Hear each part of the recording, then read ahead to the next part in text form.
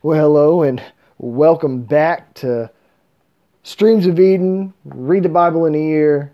It's day 73, and sitting here singing before we got on the podcast.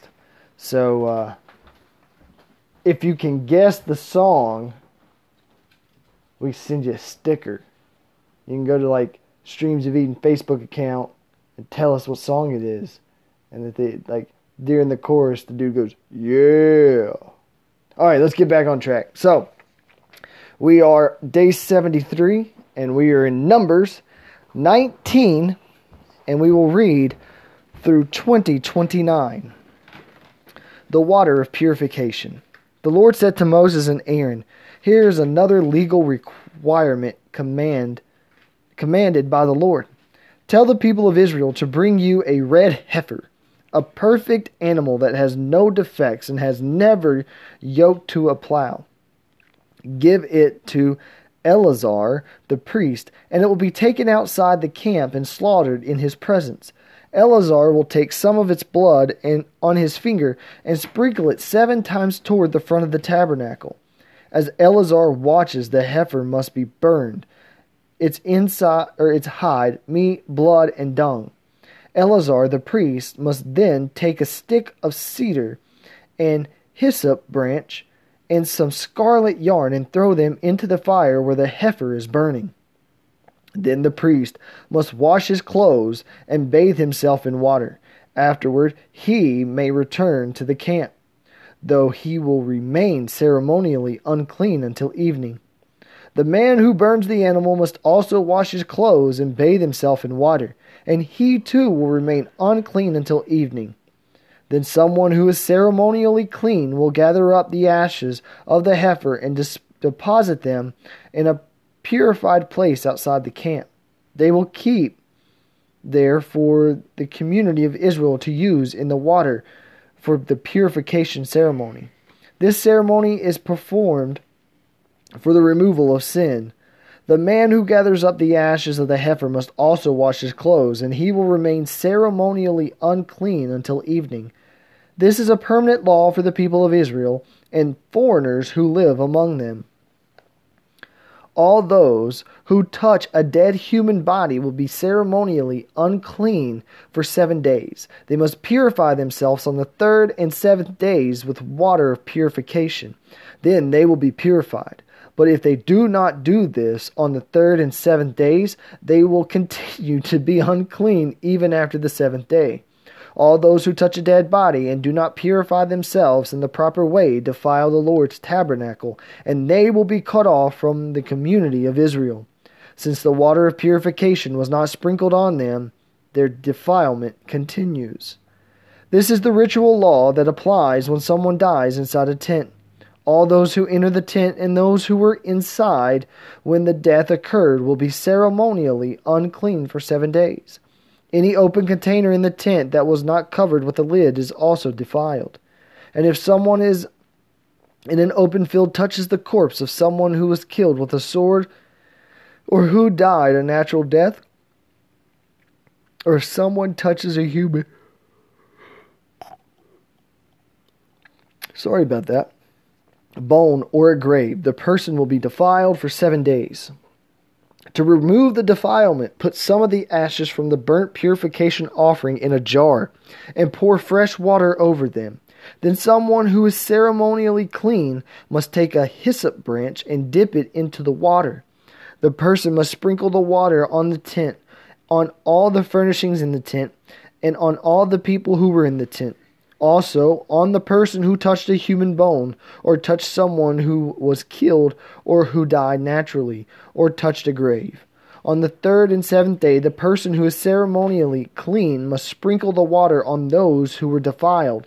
Then on the 7th day, the people being cleansed must wash their clothes and bathe themselves, and that evening they will be cleansed of their defilement. But those who become defiled and do not purify themselves will be cut off from the community, for they have defiled the sanctuary of the Lord. Since the water of purification has not been sprinkled on them, they remain defiled. This is a permanent law for the people. Those who sprinkle the water of purification must afterward wash their clothes, and anyone who then touches the water used for purification will remain defiled until evening. Anything and anyone that a defiled person touches will be ceremonially unclean until evening. Moses strikes the rock.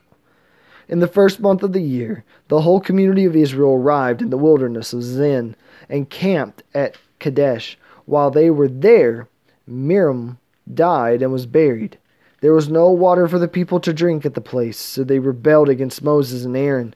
The people blamed Moses and said, "If only we had died in the Lord's presence with our brothers. Why have you brought the congregation of the Lord's people into the wilderness to die, along with all our livestock? Why did you make us leave Egypt and bring us here to this terrible place? This land has no grain, no figs, no grapes, no pomegranates, no water to drink." Moses and Aaron turned away from the people and went to the entrance of the tabernacle, where they fell face down on the ground. Then the glorious presence of the Lord appeared to them, and the Lord said to Moses, "You and Aaron must take the staff and assemble the entire community. As the people watch, speak to the rock over there, and it will pour out its water. You will provide enough water from the rock to satisfy the whole community and their livestock." So Moses did as he was told. He took the staff from the place where it was kept before the Lord. Then he and Aaron summoned the people to come and gather at the rock. "Listen, you rebels," he shouted. "Must we bring you water from this rock?" Then Moses raised his hand and struck the rock twice with the staff, and water gushed out. So the entire community and their livestock drank their fill. But the Lord said to Moses and Aaron, "Because you did not trust me enough to demonstrate my holiness to the people of Israel, you will not lead them into the land I am giving them." This place was known as the waters of Merib, which means arguing, because there the people of Israel argued with the Lord, and there he demonstrated his holiness among them. Edmund refuses Israel's passage. While Moses was at Kadesh, he sent ambassadors to the king of Edom with the message, "This is what your relatives, the people of Israel, say. You know all the hardships we have been through. Our ancestors went down to Egypt, and we lived there a long time, and we and our ancestors were brutally mistreated by the Egyptians. But when we cried out to the Lord, he heard us and sent us an angel who brought us out of Egypt.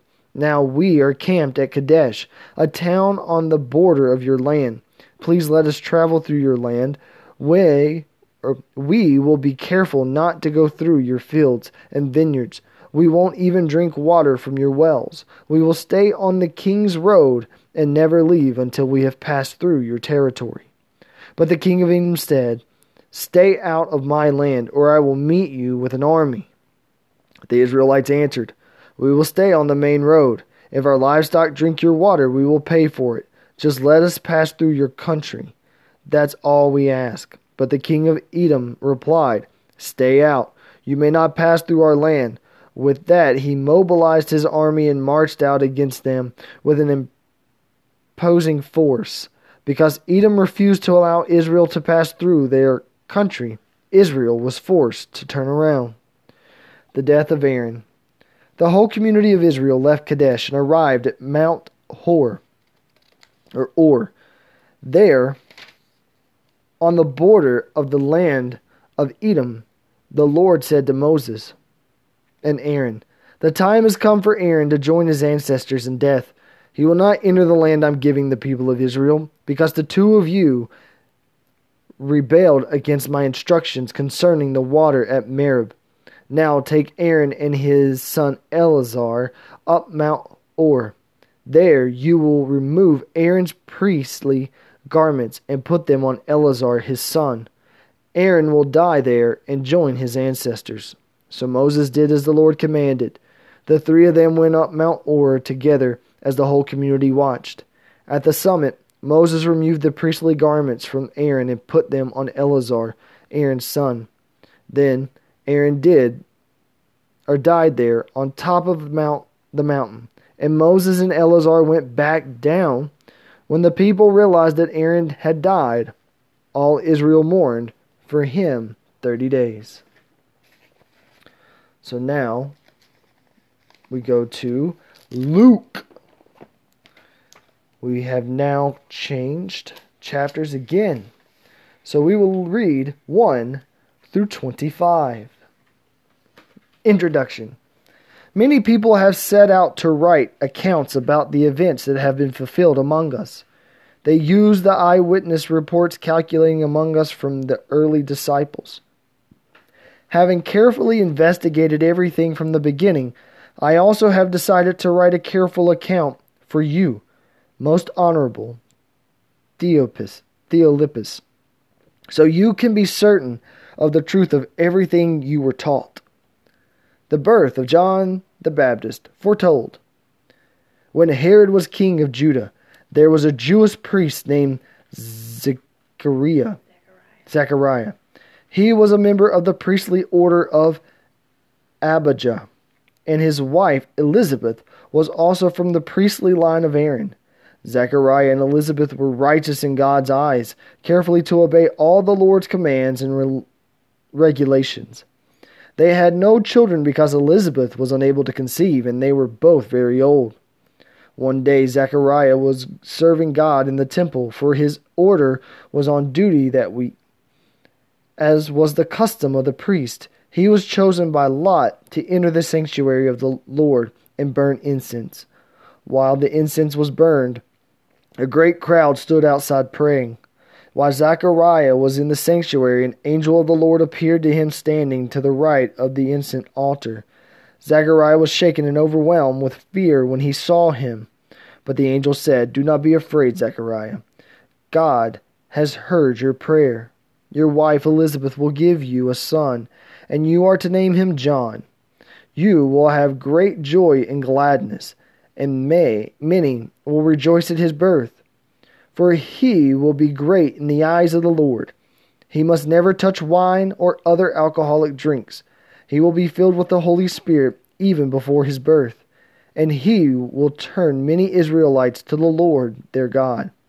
He will be a man with the spirit and power of Elijah. He will prepare the people for the coming of the Lord. He will turn the hearts of the fathers to their children, and he will cause those who are rebellious to accept the wisdom of the godly." Zechariah said to the angel, "How can I be sure this will happen? I am an old man now, and my wife is also well along in years." Then the angel said, "I am Gabriel. I stand in the very presence of God.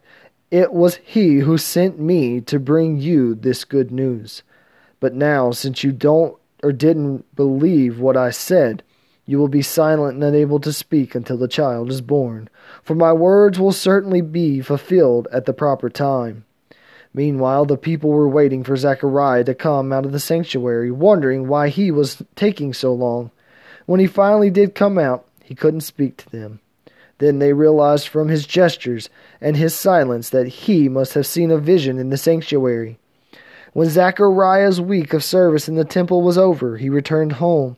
Soon afterward, his wife, Elizabeth, became pregnant and went into seclusion for 5 months.